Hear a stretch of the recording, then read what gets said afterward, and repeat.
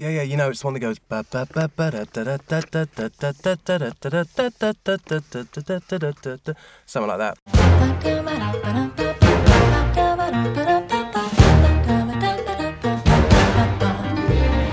La La Land, or as my friend calls it, LA Land, is the story of a couple of hopefuls, one a struggling actor or actress, and one a struggling musician trying to make it big in LA, starring Ryan Gosling and Emma Stone. The recent winner of all 7 Golden Globes has just come out in the UK, and Rich and I went to see it at the Picture House Central yesterday. But Steph, you saw it a while back, didn't you? A while back at the London Film Festival, that's where it premiered back in October. And yeah, it went down an absolute storm. Everyone loved it. Dancing in the aisles? Pretty much. You right from the first sort of huge musical opening sequence, I think that just got everyone hooked. Yeah. And by the end of it, there were tears, there was laughter. Yeah, it's just one of those films really that just...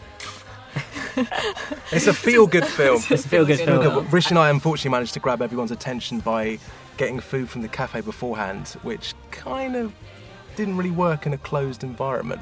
Yeah, well, you had macaroni and cheese. I did have macaroni and cheese, that's true. The whole place up. But, yeah. But yeah, no, coming back to the film, I thought Ryan Gosling and Emma Stone, who starred in 3 films together now, so they've been in Crazy Stupid Love and Gangster Squad. And anyone see that?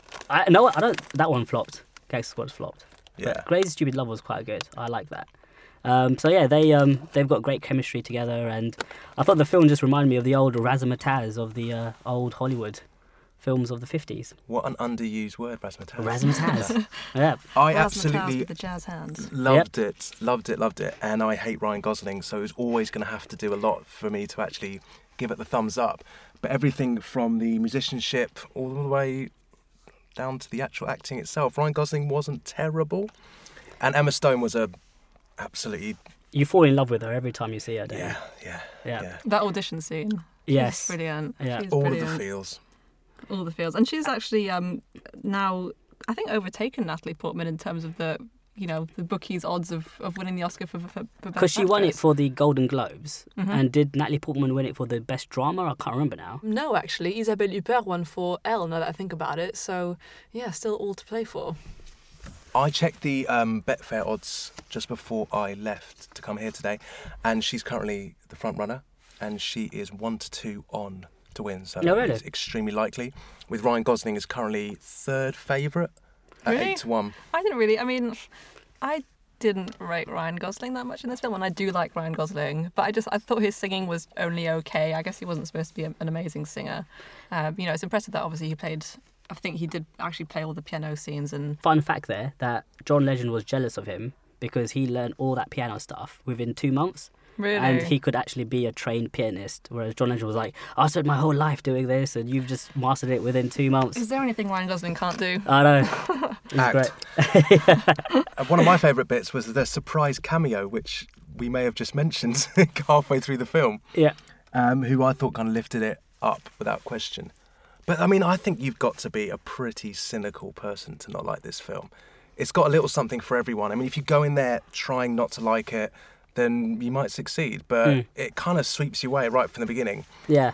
And Ryan Gosling, I thought, was pretty good. Like, I think in his last 2 films, like Nice Guys and this, he's become a lot more charismatic. Like, he is a very kind of stoic type of person in films. He plays that character very well, doesn't Yeah. he? Just sort of... So this one, some of his line delivery actually made me laugh. I really liked him. he's got great comic timing. Yeah. Because when we went to see The Nice Guys, Shane Black was obviously there for the Q&A afterwards, and he was basically going on and on about his comic timing. So maybe there's a future there for Ryan Gosling in more comedic roles as well. Yes, yep. And another trivia that I read about was originally this one was going to have Miles Teller and Emma Watson starring in it. Oh no. But then Emma Watson turned it down because she was in Beauty and the Beast, and Ryan Gosling turned down Beauty and the Beast to be the Beast to star in this film. Really? Yeah. Get out of town. Get out of town. I think everybody wins at the end of that story. Yeah. There. I can't really imagine. Miles Teller and Emma Watson in those roles. Yeah. Or even Emma Watson opposite Ryan Gosling, so... That still doesn't work for me. Yeah. So, yeah. But after all the kind of disasters and sadness of 2016, I think the world needs a couple of feel-good movies like this. Yeah. So I'd say La La Land is definitely worth a watch. And, Definitely. I'd give it a solid 8.5 out of 10. Yeah, I'd give it a solid 8. I didn't love it. I don't think I loved it as much as everyone else did. I don't know if that's because I generally don't love musicals anyway. I kind of struggle with them sometimes. But, it's definitely a feel-good film. And I really like that it was such a heartfelt homage to those musicals of the 50s. For example, that fantasy scene in the planetarium, was a definite nod to Singing in the Rain and the fantasy sequence in that. And who doesn't love Singing in the Rain? Another musical for people who don't like musicals. So there's definitely things to like about La La Land. A lot of cynical people say it is a copy of old films, but for me it's just like a really nice or possibly much needed update to that kind of genre, introducing it to a much kind of wider audience. I can see various people loving La La Land and going back to watching your Gene Kelly's and other types of musicals of that era. And it was very tastefully done as well. None of it was kind of trite or soulless. It was very respectful to the original material. It borrowed pretty heavily, even in one scene when they, obviously Rebel Without a Cause is not a musical, but they borrowed deliberately heavily from classic cinema, because the whole feel of it, from the very first moment when it says presented in CinemaScope up to the end, is they're trying to bring you back to that golden age of Hollywood. And for me, it opens a door more to people receiving the past with open arms than just sort of bastardising it and painting over it. I was thinking, actually, if La La Land has done to the musical what The Artist did to the silent film, There would be a lot more silent films. Well, in the way that it kind of introduces a generation of film goers to, kind of a bygone era of Hollywood. Obviously, you can't get kids to watch silent films anymore, right? But No way. The Artist was like a nice kind of introduction movie for That's for the right. people who wouldn't even dream of going back that far. And I kind of feel like maybe La La Land was a good way of actually revisiting the old musicals of the 50s. And because the last big budget successful musical was what? High School Musical? Love High Was School it? Musical. There was Hairspray. Oh yeah, Hairspray came out a few years ago, didn't it? Yeah. Hairspray.